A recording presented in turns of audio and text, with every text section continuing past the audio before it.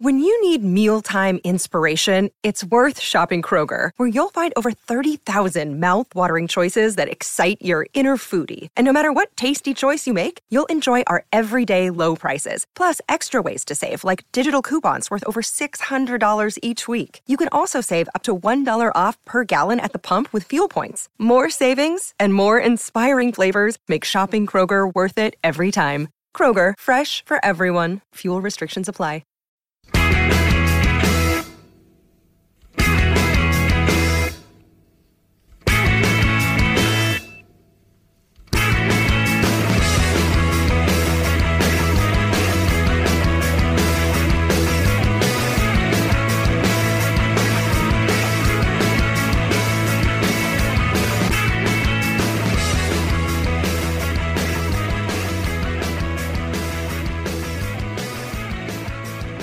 Hello and welcome to Monday's episode of the Terrace Scottish Football Podcast. I am your host for this evening, Craig Fowler, and I am joined by Ewan Taylor. Hello. And Amy Canavan. Hello. And we are back in person once again after a few weeks of having to do this all remotely. It's just nowhere near as fun. It's just not the same. It doesn't hit the same. No. It's different being in person, doesn't it? And you need to let people just do massive monologues as well. Otherwise, Can't interrupt. Yeah, unless you're Duncan Mackay.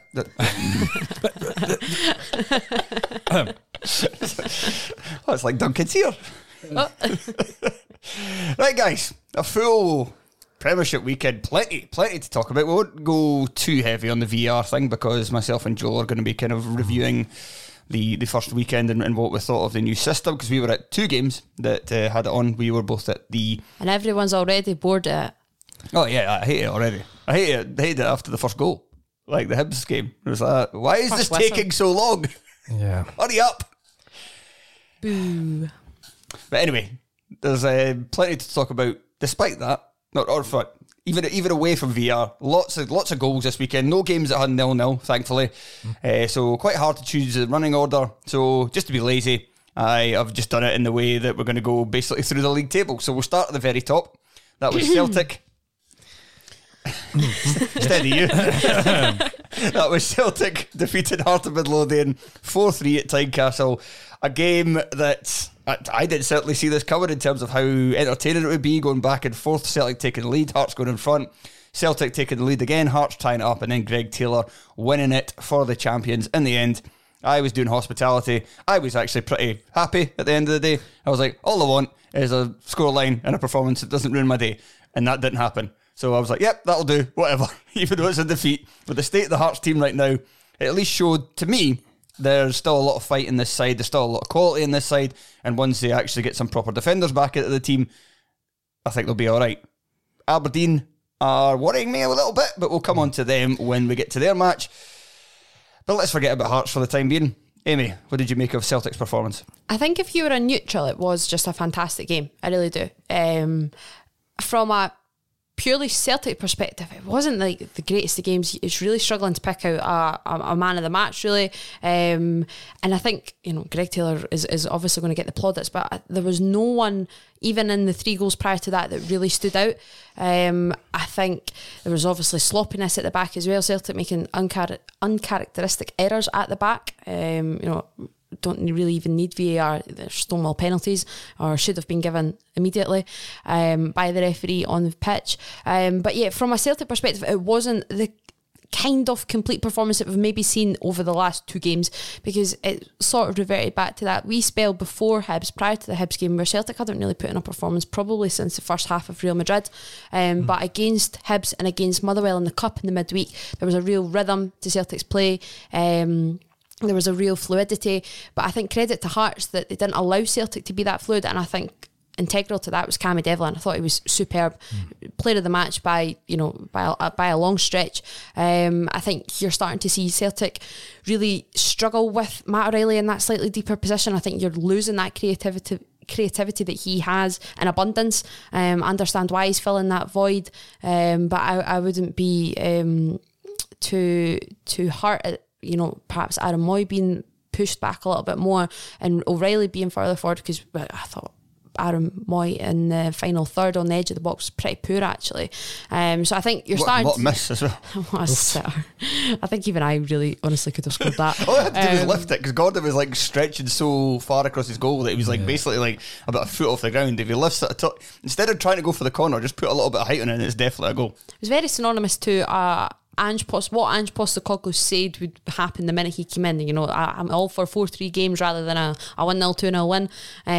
So the entertainment factor was absolutely there, and at the end of the day, it is 3 points at a place where Celtic don't necessarily like going. I know everyone sort of goes, oh, Tincas, but the record's actually not too bad over the last 10 outings or whatever it may be. I thought we were just going to go with years. Yeah. Decades. Okay. since the mid-noughties when there was a proper rivalry. But it wasn't a great performance Celtic wise, but I think nobody's even really talking about it because just everything that happened, a 7-goal thriller, is just going to overshadow it. And to be honest, I did actually just really enjoy a really good game of football. Yeah, I mean, I would say that from a Celtic point of view, I thought they were quite lacklustre in the first half, especially. They got the goal. They were well, there would have been a goal ahead at half time if not for that late penalty, but that was really one of the few chances Celtic created in that half, and it was kind of going back to the games like the St Mirren one. I'm trying to think if there's any others off the top of my head where they looked a little bit out of sorts for, well, A, missing Callum McGregor, but B, the kind of squad rotation that's going on.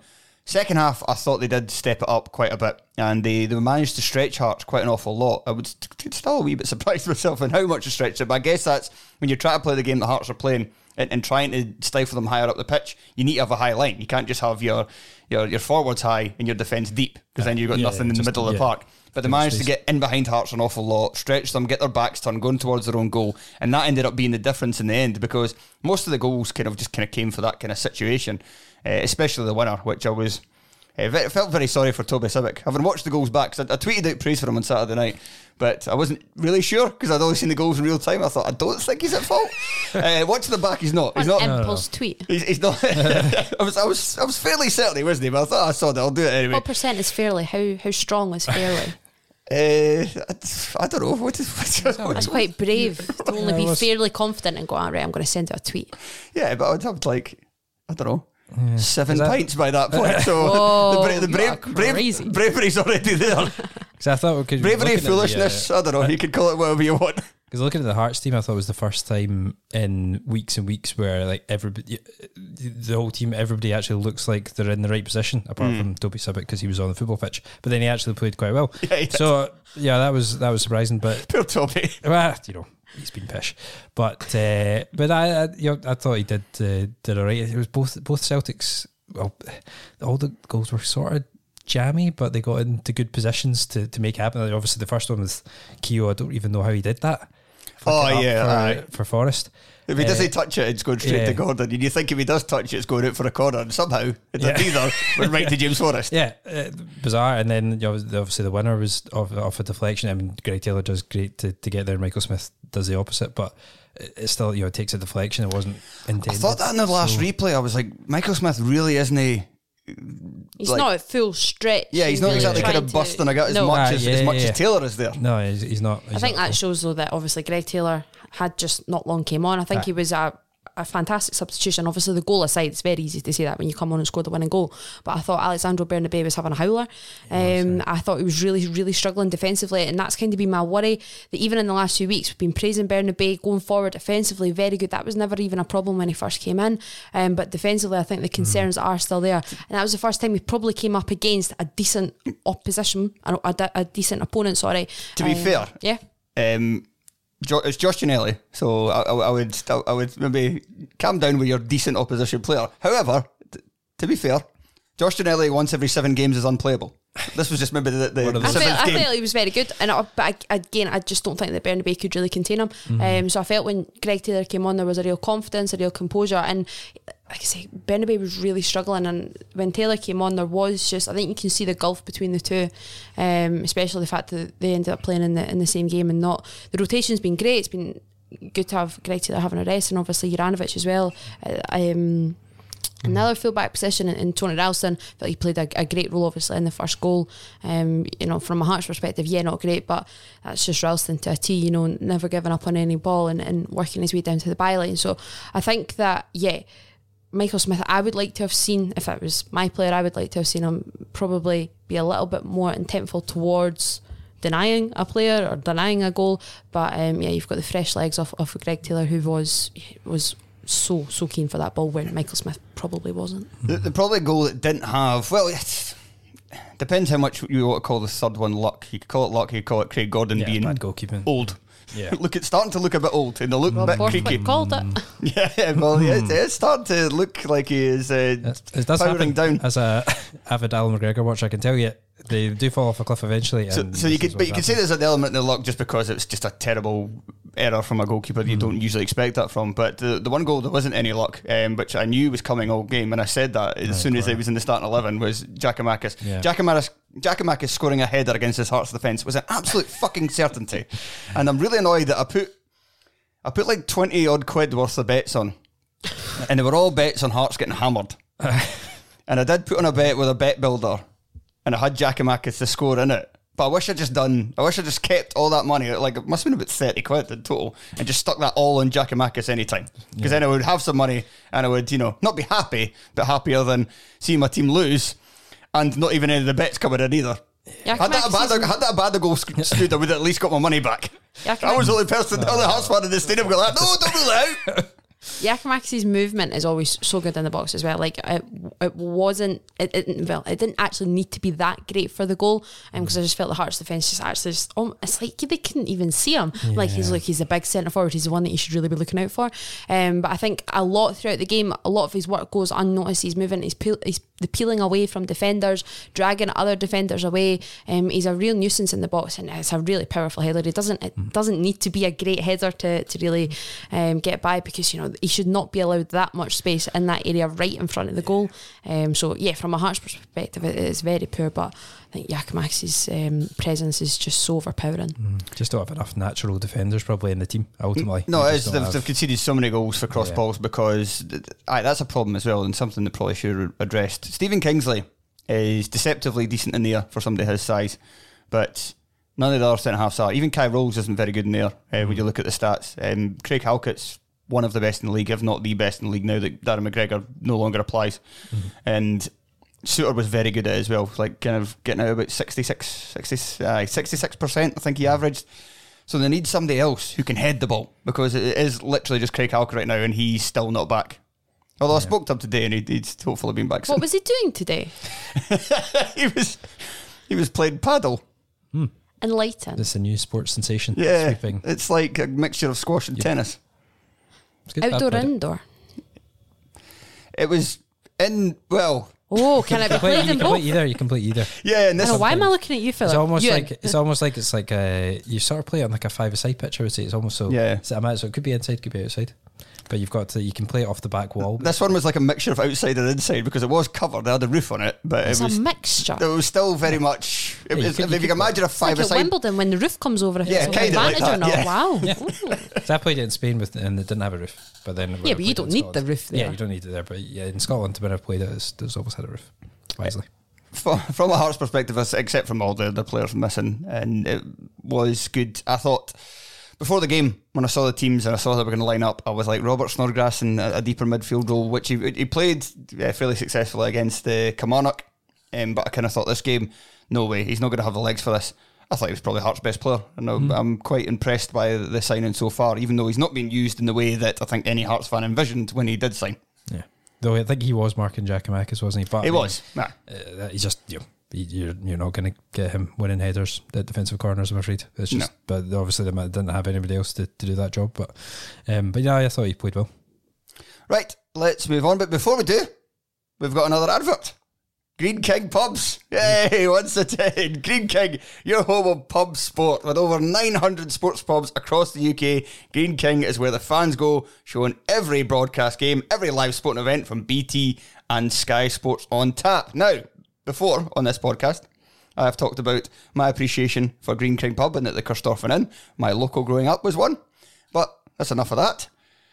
Ewan, is there any kind of Green King pubs you used to live beside? Yeah, we won't talk about the one I live beside now for legal reasons. But I used to live near the Merlin Lovely. In Morningside. Well, I live in Brunsfield, but it was as a Morningside. Of course you lived in Brunsfield. I did. And that's why he's the one that's turned up wearing a shirt and tie. Shirt and tie. Shirt and tie, yes. Someone has to bring And class knows what to proceedings. paddle is. And this indoor and outdoor. I just mix in those kind of circles. And we do not. And I don't mix in the suck of anybody who wears a tie. well, Except for you. You do now. Welcome. No, it's a good football pub, but there's not that many good football pubs in that neck of the woods in Edinburgh, I would say. Because they're too busy playing paddle. Indeed. And polo. There's a polo club down there. Down the road. But yeah, and croquet. We also have that. And golf, presumably, and as well. golf. Yeah, we do. But no, it's it's a good just meat and potatoes football pub, I would say, the Merlin. So if you need anywhere to watch football in Morningside, I would say the Merlin's probably, if not your best bet, the only bet. I've only been in once, but even that has fond memories because it was after we had watched the finished pilot for Review for the Terrace. We Studio Something booked out the Dominion. Well, not booked out, but booked a screen in the took Dominion. the entire Dominion, all screens. Nice. I don't care what you're wanting to come and watch. You're now watching this. Yes, and you're going to look The pilot of these 4 tubes. You have to lobby the BBC. 5 tubes, please. Let's show some respect to Robert Borthwick. Oh, Robert Borthwick, of course. Sorry, Robert. Yes. And we went into the Merlin afterwards for a couple, having already consumed a few inside the Dominion. And so, yeah. And obviously we got the pilot and everything. We got the show and everything worked out perfectly. But yeah, I don't think I've been back since. But I quite liked it inside. So yeah. I'll need to stop in next time I'm in Morningside, which will be, I don't know. Never. And you're back for a Napier alumni event. Oh, yeah. We can go to that. No, I've been in a few times as well from uni. It is very good for the football, big screens. And again, as Ewan says, you don't get that many good pubs around that area that'll, especially for the early kickoffs when you finish in uni about 5 and there's a 5:45, at 5:30 kickoff. You don't want to be trekking into town. Mm-hmm. So if you just stay out on the outskirts, but no, the Merlin's nice big place as well. So yeah, big fan. Spacious. Yeah, spacious, yeah. So you don't feel like that anyone's listening to your conversations. So I can talk about the people over there because that's what I like to do. Right, let's move on to the game at Ibrox at the weekend. Rangers won, Livingston won with Rangers. I mean, how much time was added on for injuries? Because I just saw this on the sports scene. Injuries and VAR. Because I saw it came up like Lundstrom scored and then it was 90+1. And then, because I remember after the Hertz game, I went to Jesse Mays and it was on the telly. I'm not sure how legal that is. But, It's not. It was, Cut. I went to some unnamed bar and it was on the telly. Uh-huh. And I remember Rangers having a headed chance that went over. And I thought, oh, okay. And then I saw the Cholak one. I was like, oh, yeah, was that? I thought it was Lundstrom. And then there's like another 2 chances. And then Lundstrom puts a header over the bar. Yeah, so if Rangers could just play the entire game like they did injury time. yeah, so that was, so we actually had, to nerd alert, XG stats. 40% of Rangers' XG was in injury time. So, and 25, more than a quarter was after we scored as well. So after the 91st minute, How is this possible? Oh, no. So yeah, so we had there was 5 efforts on goal in injury time. Some of which were basically the best chances in the game. And Lundstrom had missed a bit of a sitter really, and that was 98th minute. That We was were only a meant big to play chance. 97 minutes, so we got a wee extra one.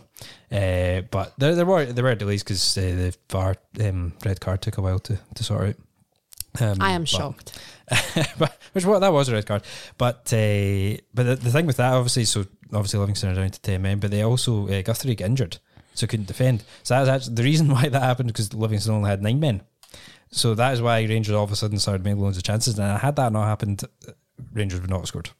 It was one of those games where we are just absolutely never scoring today, and eventually managed to. But yeah, horrendous performance. How concerned are you of the performances?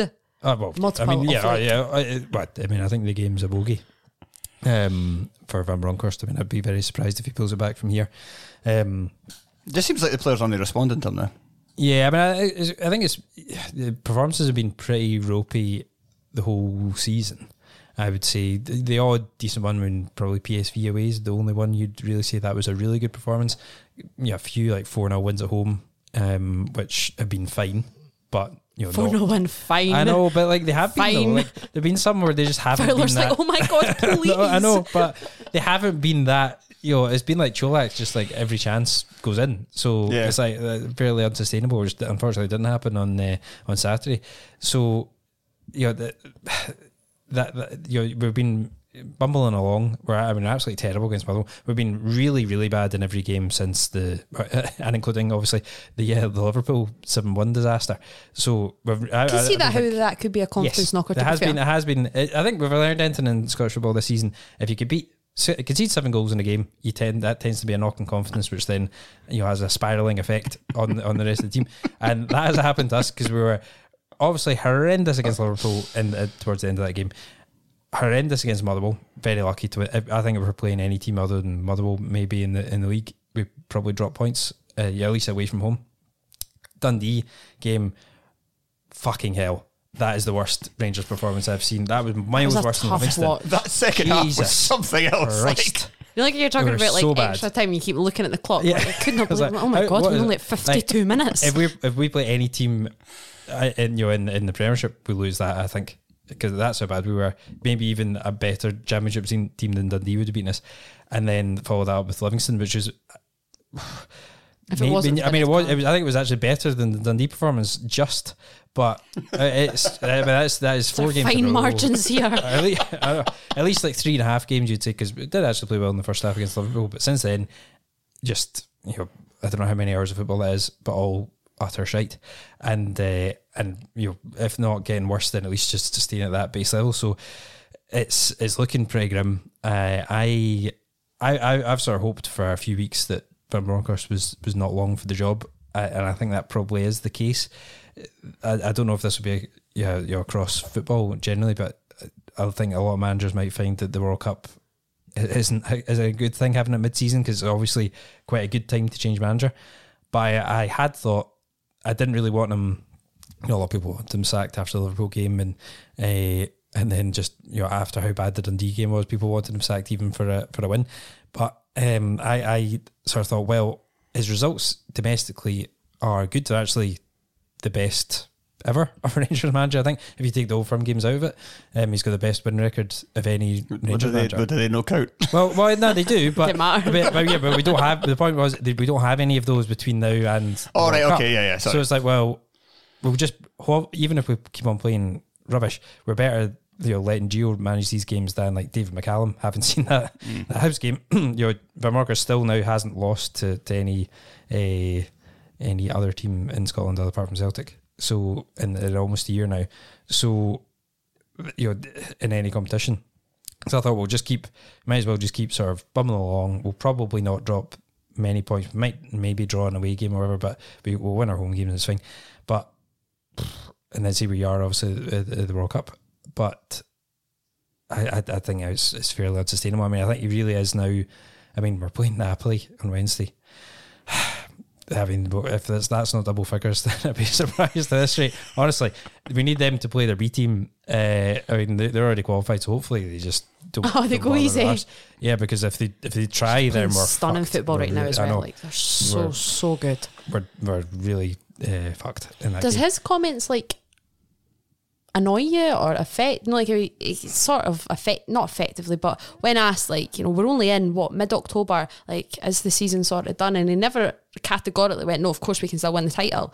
There were some ropey comments through the week. He just his attitude perhaps. He's just I don't, but that doesn't really wind me up. I quite like him being like calm, and I don't really, I mean, he doesn't have much. Yeah, it's boring. He is boring. It doesn't wind me up, but it does wind some people up, and it's just I think it does. He doesn't really have much to fall back on, Bronckhorst, because you always need to. Obviously results will always fluctuate at pretty much every club, even within the parameters of that club's used to. But when they go badly, you need something to fall back on as a manager. Now that could be the way your team plays, if that's really exciting, but you start to lose games. He doesn't have that because it's not exciting. You can be really charismatic. He doesn't have that. So it's like what does he really have? A Europa League final appearance. He has a Europa League final appearance, and if he'd won that, then he'd be absolutely golden. Putson maybe, is it? Two kicks away. Okay, but you're having too much fun right now. Settle down. And that was a great run, and I do think some people sort of are now trying to like reverse engineer that and say, well, he doesn't deserve any something weird happened with that, and he doesn't really deserve credit for it. He deserved loads of credit for that because he was a big part of. I think it's because everyone's blanking out and going, look where Rangers have come from the last 10 years being in the depths. I'm like, they were only in a Europa League final a matter of months ago. This return to the Champions League, oh wow, playing Liverpool at Ibrox, look where they've came from. Only a matter of months ago they were in the second tier final. That's a huge achievement. Yeah. That should be the comparison. Of course it is. And going, oh yeah, but Pedro Caixinha was in a bush. Yes.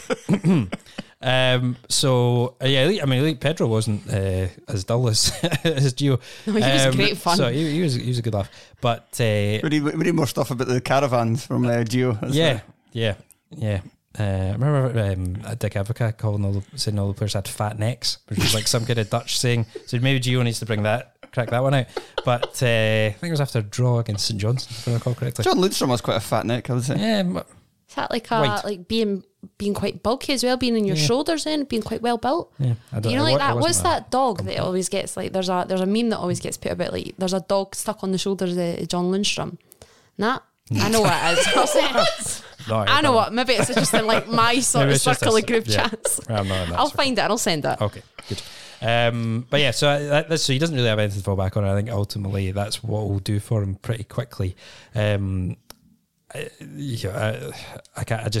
one really bad, and maybe Napoli they'll just write that off if we get battered, which we will.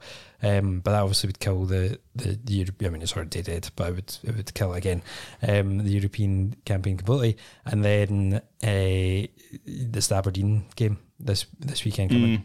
He's better bloody win that. Yes. Well, we'll try our best. Well, I'm already looking at the 5 points between Hearts and Aberdeen and get worried. Yeah. Can't he have them winning games at Ibrox? No. Well, hopefully not. But at the moment, I mean, certainly if we'd been playing Aberdeen at the weekend there, I think we probably would have lost. Yeah. So, well, let's talk about Livy, because they did play a big part in this game. I was surprised at the setup of their team, because it was a very, very narrow midfield with basically 5 centre midfielders all playing.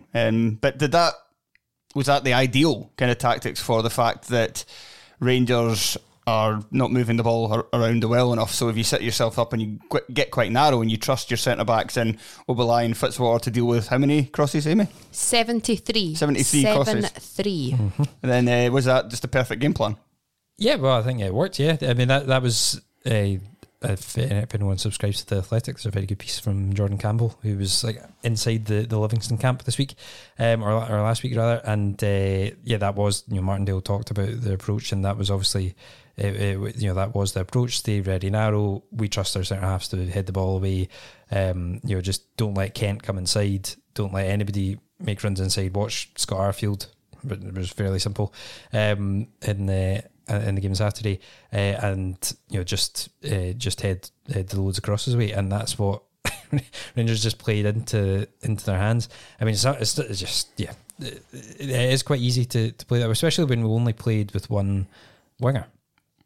So it was only Kent playing on the left, and Arfield was sort of playing a sort of false winger on the other side. So it was very lopsided. There was no real threat from the right hand side, especially because the ghost of James Tavernier is playing right back at the moment. So Livingston were really well set up, and I think they talked about Martindale in that piece talked about if he was going to change it, he was going to go.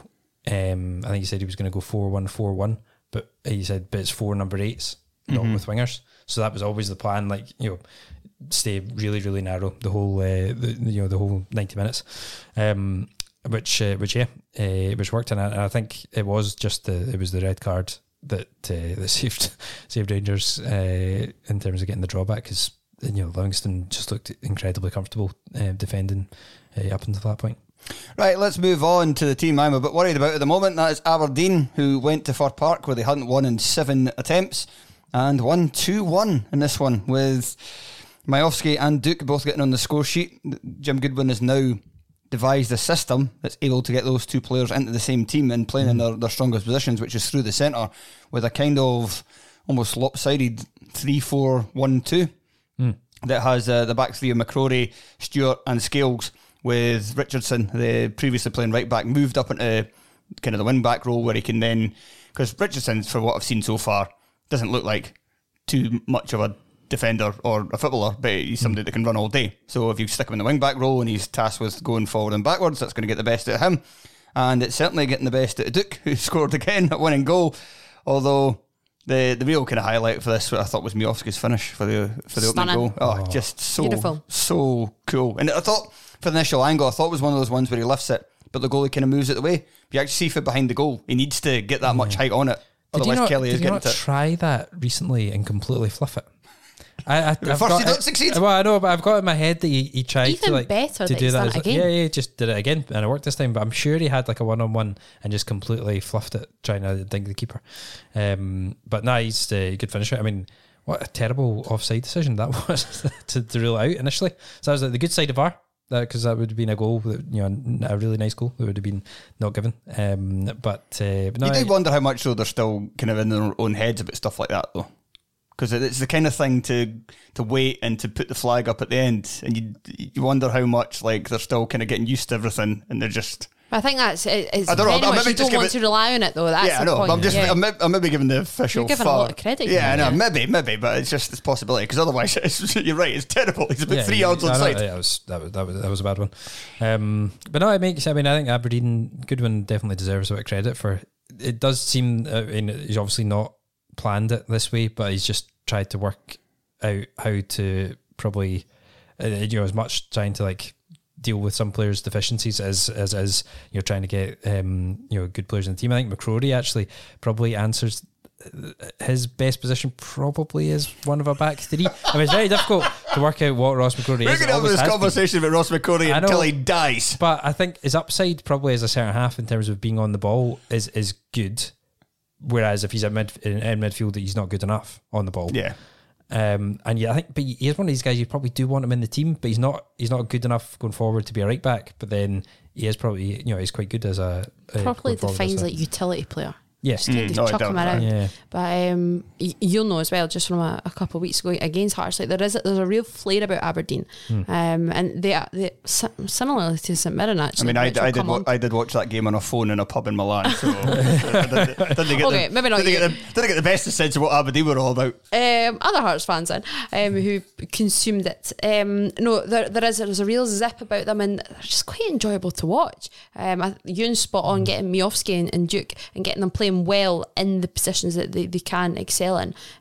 Goodwin deserves an awful lot of credit, and I agree with you with Richardson. The pace there is really quite important, because that's maybe they don't have that elsewhere on the pitch, but what they have a lot of players that can play ball. I'm a huge Coulson fan, really like Hayden Coulson, and you're allowing maybe the pace isn't exactly as nobody's pace is much in Richardson's, to be honest, but it is, you're weighing it out, and there is just a real balance across the side. Obviously from a Celtic perspective, it's nice seeing Liam Scales playing as well. Obviously picked up the red card a few weeks ago, but I think he is very comfortable with the ball at his feet and coming forward. That was obviously the whole point about when he came over from Celtic, is that he'd played full back position, centre half position, he even played midfield before as well. So he is pretty decent with the ball at his feet, because that's one thing that I don't think Anthony Stewart's very good at.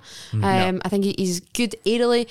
No, he's very, very poor with the ball at his feet. But I think there's a few worries and a few moments that you go, so I think just like that. But yeah, I think that there is just it's that. Like Joey Tribbiani school of acting. There's a perfect balance, and Johnny Hayes is still just so good at this age. We're talking about pace, actually. He could still like to see the race. Comes back into the team, he could give them sort of a bit more. It would be less lopsided, maybe, because they might go with him and Richardson on both wings, but the midfield's good as well. I mean, I think Ramadani's a decent player, Clarkson's a decent player, Barron is a good player, Barron's a really good player. So, and he's only just coming back into the team in the last couple of weeks. So yeah, I don't like this. Yeah, I think there's a lot of positives to pick out Aberdeen right now, isn't there? I don't want the European tour. I don't care that they deserved it more than anybody, really, for all the years they finished second and third, and we're falling short of the Europa League, but. Yeah, I don't care. I want Hearts to do it again. Yeah. So you wouldn't pass the buck, like, even though Hearts, that's quite a good one actually. So I'm really quite intrigued by that. That even that Hearts dip in league form this season, and I know there's been injuries obviously, but that has to align with the demands of the European football as well. You would still take that again. Yes, because that's only how you grow the club further, is that you keep doing it every season until you stop getting papped in Europe and then it affecting your home form. And if you can get to that, you're clearly the third best team in the country, and then that's just a position of power. It's I would even say at the start of the season it was a bit of a long shot, because I knew it would be tough on the Hearts players. Not as tough as what's happened. And not just that, because you also need the coefficient to stay sufficient enough what it is that it's not going to drop off, because 1 year out of it, we're really helping out here, Ewan. You'll just be back to normal. We're taking a year off. You did enough last year, to be fair. Celtic have taken the last 6 years off. Hearts will help the coefficient when we get a frustrating 1-0 draw with RFS on Thursday. There's boos ring around Tynecastle. So that was kind of what you want. So yeah, even though it's been a bit of a struggle this year, like the fact is as well, is that Hearts have now kind of domestically, I mean, they might not show for anything because they might lose at County, and can't remember, there's another away game coming up soon as well. So it might actually matter for bugger all. But we are only still 5 points away with just an injury crisis that even with the extra demands on the team, I don't think anybody saw coming. Yeah.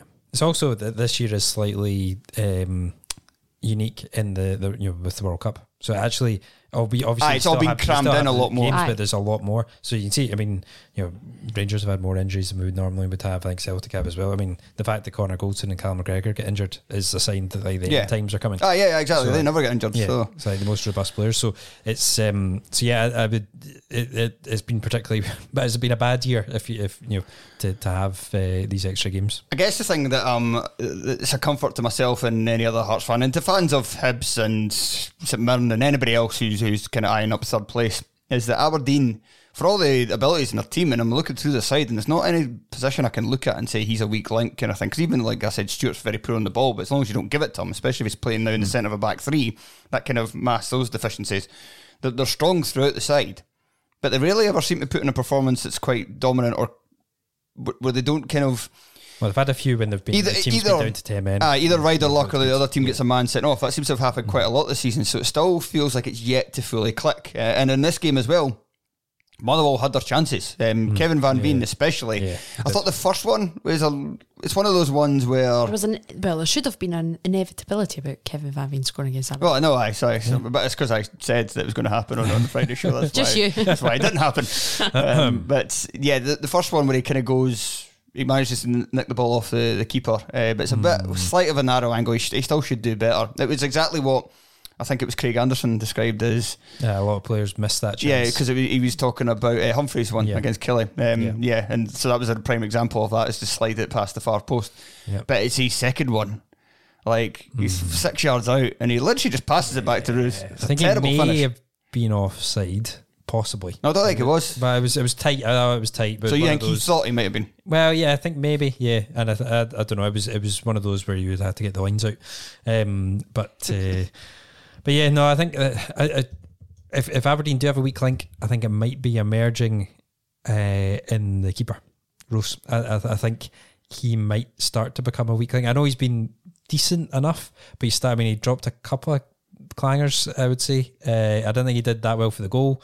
McKinstry, good finish, but I thought Roos was a wee bit slow to get down, and then obviously the one where Van Veen nicks off him was a bit of a disaster. So from reading about him before he signed, his whole career has basically been like he's got in and then played quite well, and then had a couple of games where he just made howlers and then got dropped. Yeah, and so I could feel that maybe come back. I mean, they do have Joe Lewis, who's not, he's looked to be a bit rickety in the last couple of seasons, but he's not probably pretty strong for a number two. So I wouldn't be that surprised if that. I know I think people said that at the start of the season, and it's not happened yet, but I still think it might happen. Yeah. As for Motherwell, they set up the knock on this Motherwell side is that they're still quite, what's the word? Agricultural. Like a lot of battlers, not really many footballers, but they try to put as many footballers as possible into the starting 11. You had McKinstry, you had Spittle, Tierney and Goss all in the midfield. But I think he maybe overplayed it and didn't quite get the balance Still right not this time. overly inspiring, is it? Like, you look across, and I'm a fan of Stuart McKinstry. But technically good. Is that not just levels though? Because Blair Spittle is a technical player, but whether he's technically good enough for Motherwell to get top 6, I'm not too sure. No. So yeah, Sean Goss continues to be. I don't know. Are you any good or not? it's like the honeymoon period's slightly over for Hamill. I don't know how long it exactly lasted, but like it did though, because I know, and I keep battering back to it, but the defeat to Hearts, they really were impressive, and there was good football played. And against Celtic, there was some good football played, not in the League Cup, but.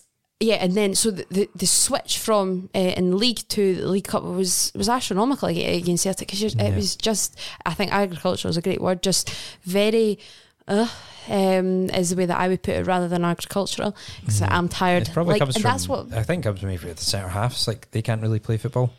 Yeah, there's no zip. There's nothing that's really getting the beat going. And it's frustrating when you do have a striker like Van Veen up top, because. Although not at the weekend, he does know how to find the back of the net. But the last few performances have been very, very poor. I would go as far to say. I think they still played well, because I think they did play reasonably all right in this game as well. They can maybe count themselves a bit unlucky that they weren't 2-1 ahead, for instance. And yeah. Anyway, let's move on. Yeah. St Mirren 2, Dundee United 1. I watched this game. Firstly, can I say, VAR is going to be an absolute nightmare for watching effective time on Wisecout. Because I watched that entire game and I had no idea about the disallowed goal for VAR until I watched Sportscene. I was like, what? When did this happen? I'm fairly sure effective time on VAR stopped it as soon as he flung the forearm in Behich face. Never happened. That's just it's because I wonder that with like stats and stuff. Like, do you like count that as possession? Or no, you wouldn't. No, you just you would pull it back. That's the foul. Just never happened. I mean that's obviously the most egregious VAR decision of the week, I would say. Yeah, because was that a clear and obvious error? I would say no, and it just seems like it shouldn't. And I know there's all this thing about attacking piece of play and all that, but it just seems that shouldn't. When a Dundee United player touches the ball, albeit just sort of hits off his ankle or whatever, but a Dundee United player touches the ball after that, and yet you're still going back to that, and it was in St Mirren's own half. It just feels too far away for it to have. And was it definitely a foul? And yeah, and exactly. And you probably not wasn't entirely sure. No, because he makes a meal of it. Yeah. It's the sort of foul you'd always see given in Europe. I always think if you touch a opposition player's face, you always give a foul, and you get booked. Tend to get booked. But that just seemed. That's obviously the worst side of ours, when it feels like they're looking at every goal, trying to find a reason to rule it out, which shouldn't really be the case. So that was pretty just annoying to watch. And if you can see, compared to, for example, if someone scores from a corner and the corner has been wrongly awarded, the VAR doesn't look at that, or a free kick, because it's exactly the same. But then you do look at that just seems wrong. But whether they'll ever try and fix that in VAR, obviously it's been that's how it's the same everywhere else. It's not like it's a Scottish way of interpreting it or whatever, but that just seems annoying, and that will really wind people up if that is repeated, especially if you're watching an effective time. Yes. Because I don't know that's happened. Because otherwise this was a very good game. I enjoyed watching this back. I thought both teams played pretty well overall. Dundee United, especially in the second half after Stephen Fletcher came off the bench, that gave him a real shot in the arm, and not just in the ways that you kind of think about him, occupying defenders, holding it up kind of thing. He was even good at running the channels and stuff. It was a kind of Stephen Fletcher of old, and really they were the better team for most of the second half. They just, that's like a 3-minute period where St Mirren got a few corners and set pieces, and then they scored for one of them, and that what ended up being the difference. Yes. Becoming a very clever side. St Mirren, and waxing lyrical non-stop about the midfield. I thought Keanu Bacchus again at the weekend was just outstanding. I think he won back possession 8 times in the midfield, and Mark O'Hara again. It's just like he's got a new lease of life, and not that he's ever been poor, but he's just always been like, right, Mark O'Hara's there. Like Mark O'Hara's there. I think it's a perfect team for Mark O'Hara in terms of you're on a team that's tasked with winning the ball back, and then once you win the ball back, run in a straight line towards the opposition goal. That's what Mark O'Hara can do very well. Yes. summed up perfectly there. And Ethan Erhahon as well. Yeah. They're just very, very talented players. And I think when you've got that midfield click in the way that St Mirren do, even I've never really been the biggest Curtis Main fan. Even when he was decent at Motherwell, but I think he looks like he's getting involved in St Mirren, or getting him. He's not just right the target man. You can see his confidence for that shot he had as well. Absolutely. What is he doing? He's amazing at shooting and hitting the bar from miles out, which is albeit that's Crossbar limited challenge. use. But he did it at Ibrox. An unbelievable shot off the bar, and he did it again there. So yeah, fair play to him. Because sometimes he looks so clumsy. And then the other times he does things just silky, it's very very really hot and cold, but there's a real joy watching St Mirren right now, and you can totally understand why there was or still is potentially a little bit of interest in Stephen Robson in the Northern Ireland job, because he's came in, and if you think back to that League Cup campaign in the summer, there was some dreadful football played, really dreadful football, but he just bided time and said, just hang fire sort of thing. And there were rightly St Mirren fans getting pretty worried that we can't go on like this. But having that little bit of faith, they are going to be up there and contesting. I know that seems a very cliche thing to say, but what we're saying that, even Ewan saying about Rangers, like, there's not even the performances, like, so they're getting the results, but the performances aren't there. St Mirren are matching the results that you're getting. The performances are really, really good, really solid. That we haven't seen from St Mirren. I don't actually know if we've seen such consistent performances from St Mirren of late, because you would never, it's little throwaways. You would never think to see St Mirren in the top 3, top 4 or anything like that, but you really can now, because they're playing the style of football that warrants it and that merits it. I'm thoroughly enjoying watching them right now, and I never thought I'd say that. They're one of the more consistent teams in the league, I would say, in that you do pretty much get this more or less the same performance from them almost every week. And sometimes that's not enough. When they've played a couple of the bigger teams, but obviously it was enough to beat Celtic, and it's been enough to win quite a few games at home as well. 6 of them in the joint third, just behind Aberdeen on goal difference. Yeah. I would say that you would think they would finish top 6 at the moment. Oh, they have to. I honestly think that it could be deemed quite a disappointment if they don't. And I know we're waxing lyrical about the midfield, but I'm a huge fan of Ryan Strain as well. I think he's a really good source, defensively and offensively. I honestly think that it's of no great expectation, or I don't think it's being over ambitious to think that St Mirren should be finishing the top 6 this season. Absolutely. United in this game, especially the second half, I think the first half was it more of a... No, actually, I think it was a 3-5-2 the entire time, wasn't it? Yeah, because Middleton up front were what? Yeah. It wasn't like a 3 like they've used in previous games where Jamie McGrath was on one side and Middleton was on the other. This was just... so interesting that they went with Middleton. They were trying to kind of get him a lot into channels, especially... He was decent the week before as well, though. Especially the left channel, but it just seemed like when Fletcher came on, him and Watt together just looked really good. So... Yeah, you're bringing out the best of Tony Watt. Just do that. I don't know why you've not done it all season, but just do that. Yeah. That was your best in the summer. It just seemed like, that'll work. Fletcher and Watt will work together, but they've just not really... Watt was flung out onto the left wing, though, wasn't he? And he was operated. That's not where he's supposed to be. I'm not even sure, I've been a bit busy in recent weeks. I'm not entirely certain whether they've done it recently, but I can't remember a time all season where I've seen Watt and Fletcher actually playing up front together. No, there should be a partnership, because Stephen Fletcher as well, he's, as much as we're saying that was a Stephen Fletcher performance off old at the weekend, he's not at this age and at this stage in his career against many in the top flight going to be able to hold that all by himself. He needs that support. He's going to win you the ball, but he's not going to go on a daisy and run or anything like that. And you don't really want him to, because you want to preserve that energy and let Tony Watt go and do all of that, but don't fling him out onto the wing. Right, let's move on to the main highlight of my weekend, and that was Hibs 1, St Johnstone 2. I was there on Friday night for the Into the Fight, the first introduction of VAR in Scottish football. Oh, yeah. And, oh my God, Hibs should have had this game well out of sight before St Johnstone done anything. St Johnstone were absolute shit for 70 minutes, and it was really no surprise considering the team that they put out. I tweeted that at half-time. The front three of... Who was it on the right? The front three of Dre Wright, Nicky Clark actually, I'm sorry, I actually rate you as a player. You're getting there's a wee bit of stink by association here. Dragged down here. So yeah, Dre Wright, who again, Dre Wright and wing back, fine. In a front three, no. Ray Wright, Nicky Clark, and Connor McLennan. Now, McLennan did put in the Connor McLennan put in the ball for the winning goal. But other than that, I don't think he done too much in this game, and I continue to be not impressed by his prospects of becoming anything really in Scottish football. But yeah, so that was the front three with, again, Ryan McGowan in midfield, and again, he played his part at the end.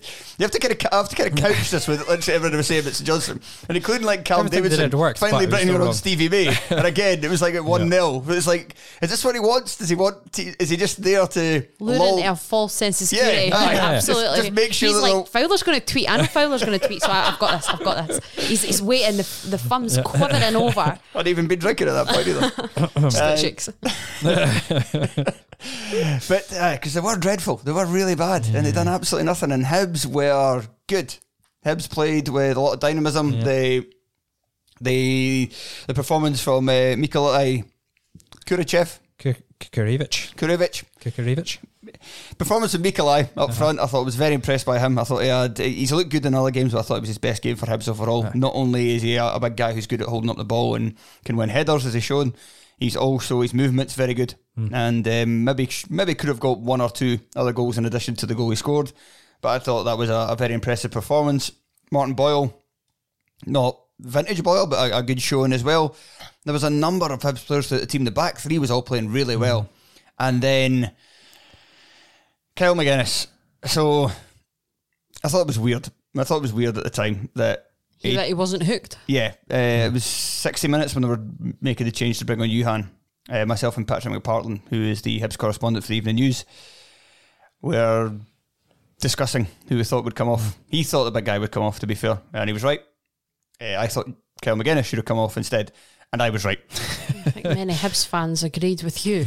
Yes. By Twitter. Yeah, Lee Johnson said that he was McGuinness. His running stats were still good, so that's why he was left on. But it's also taken away from perhaps, any sort of hot-headed moment happening anyway, and picking up another yellow card. But he is still just coming back fresh from an injury. Yes. Should he really be not trusted, that's not the right word, but should he really be expected to play 90 minutes? I would say no, and I would also say as well, if you're looking at his stats, it's not just that. I mean, there's also mental fatigue to go alongside it. Pre-injury, he was never even always a 90-minute player. Yeah, well, there's that as well. You're just going to get concerned he's going to break down again. Well, too much time in the gym, Kyle. He looks just like he's too big. A unit. Yeah, he does look quite. A unit. Yes, but I thought two bad tackles as well. Proper. There's no question that they weren't considered. They're not red cards, but they're getting that way. With the orange card, a wee bit more force, and they would have been both red cards. I think so. Just poor. I would say the decision to leave him on, and then St Johnson came out to play after that. Bizarrely, then Porteous. I enjoyed that. You leave up, Ollie. No, that is and Jim Goodwin. Tony and I'll call him what I like. Tony and I. Tony had made the point in the group chat, but I think that is something that's the biggest flaw in his game. To me, is not being the rash tackles, because he actually has never done that. Very regularly. Yeah, he's I think more or less kept it to Rangers games for some reason, and I wonder why. Because he likes to give signed photos of himself getting sent off against Rangers for some reason. Anyway, in games that they get beat. Ryan Porteous is going, well, this is exactly why I do it. Well, each to their own. But see him at paddle next week. But what was a bigger flaw in his game is pretending he's been fouled when he hasn't been, and he is going to have to remember that VAR is here now, and Martin Boyle get away with that. Martin Boyle also. He is definitely what Jim Goodwin called Ryan Porteous. So. You do. I think he does need to remember that you're a big laddie. You just head the ball away, and don't let Nicky Clark, putting two hands on your back, mean that you just fall over and think you'll win a header. You'll win a free kick.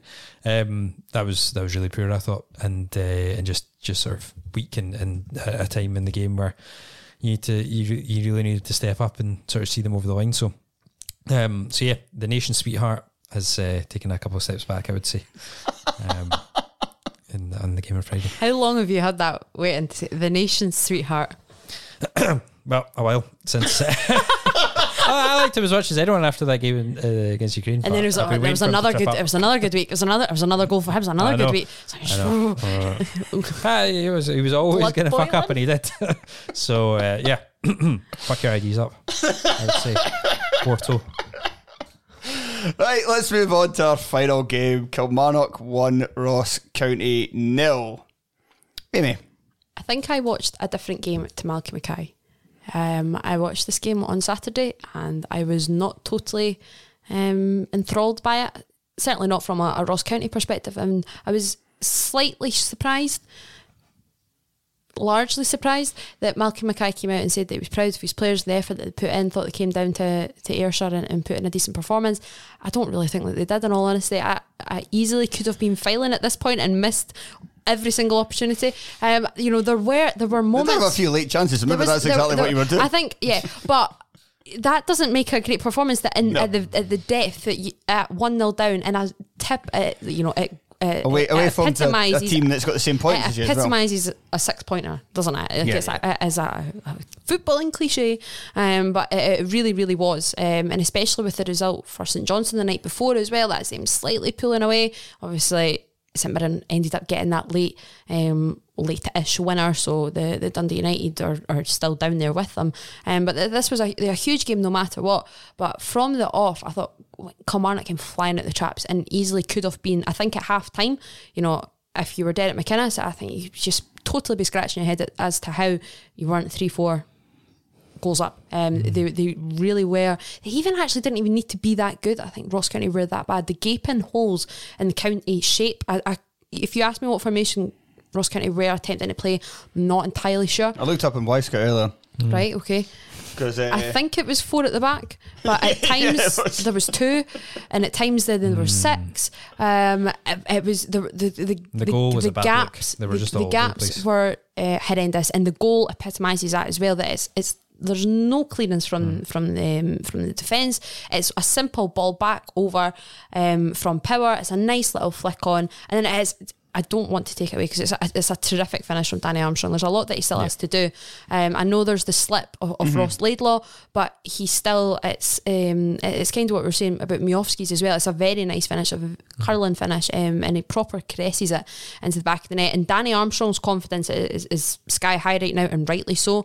But I think you could really see that from Kilmarnock from the off as well, that there was a swagger about their play. They were really zipping the ball about with a bit of pace. And I think that eventually died to death towards the end of the first half, letting Ross County have a few chances. I think maybe Zach Hemming did maybe need to pull out one save, but nothing that you would be not expecting your goalkeeper to save. And that's why I don't really understand what Malcolm Mackay was saying.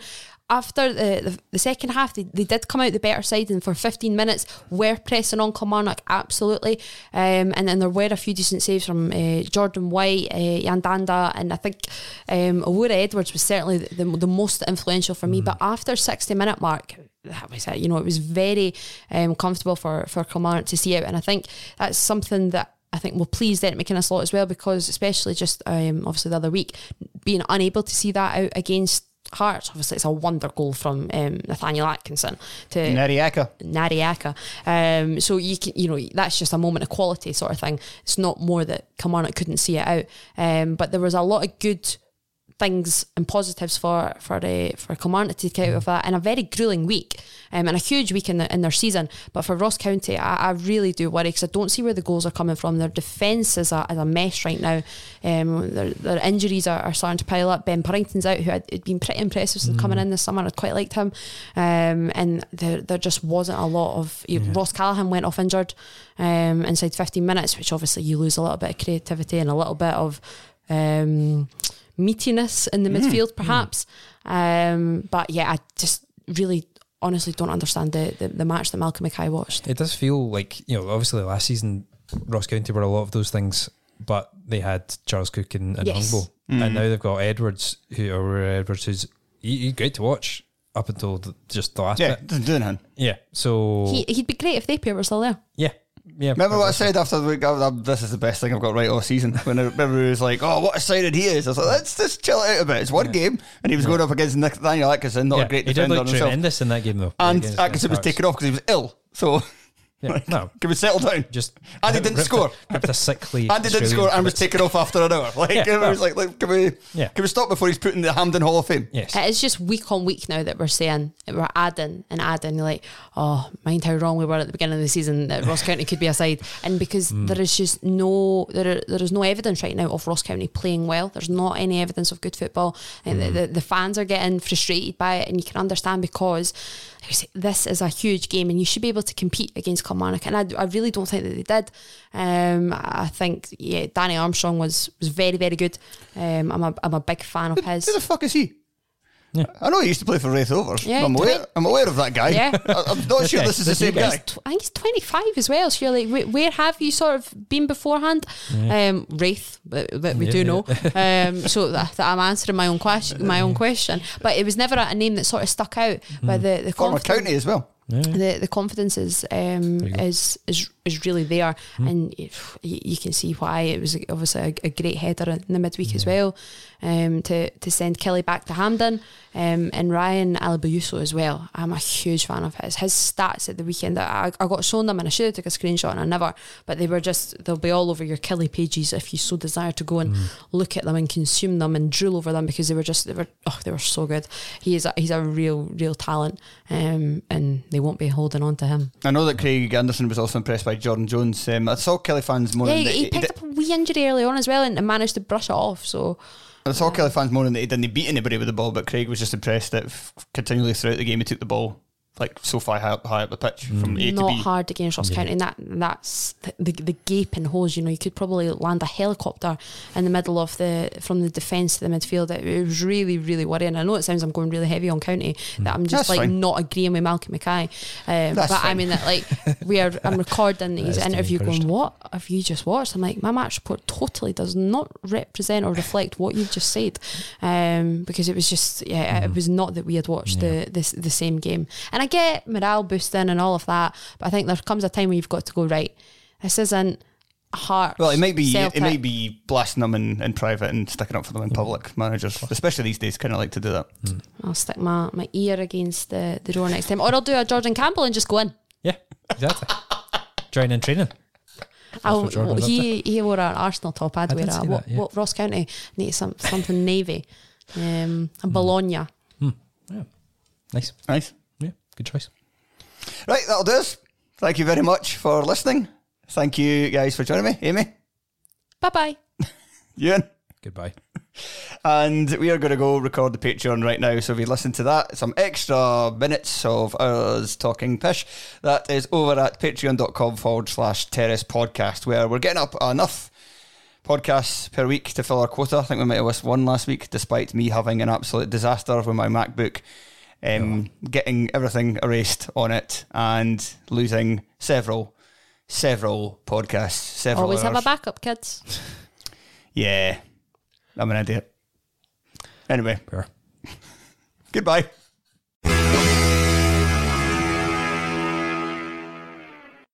Sports Social Podcast Network.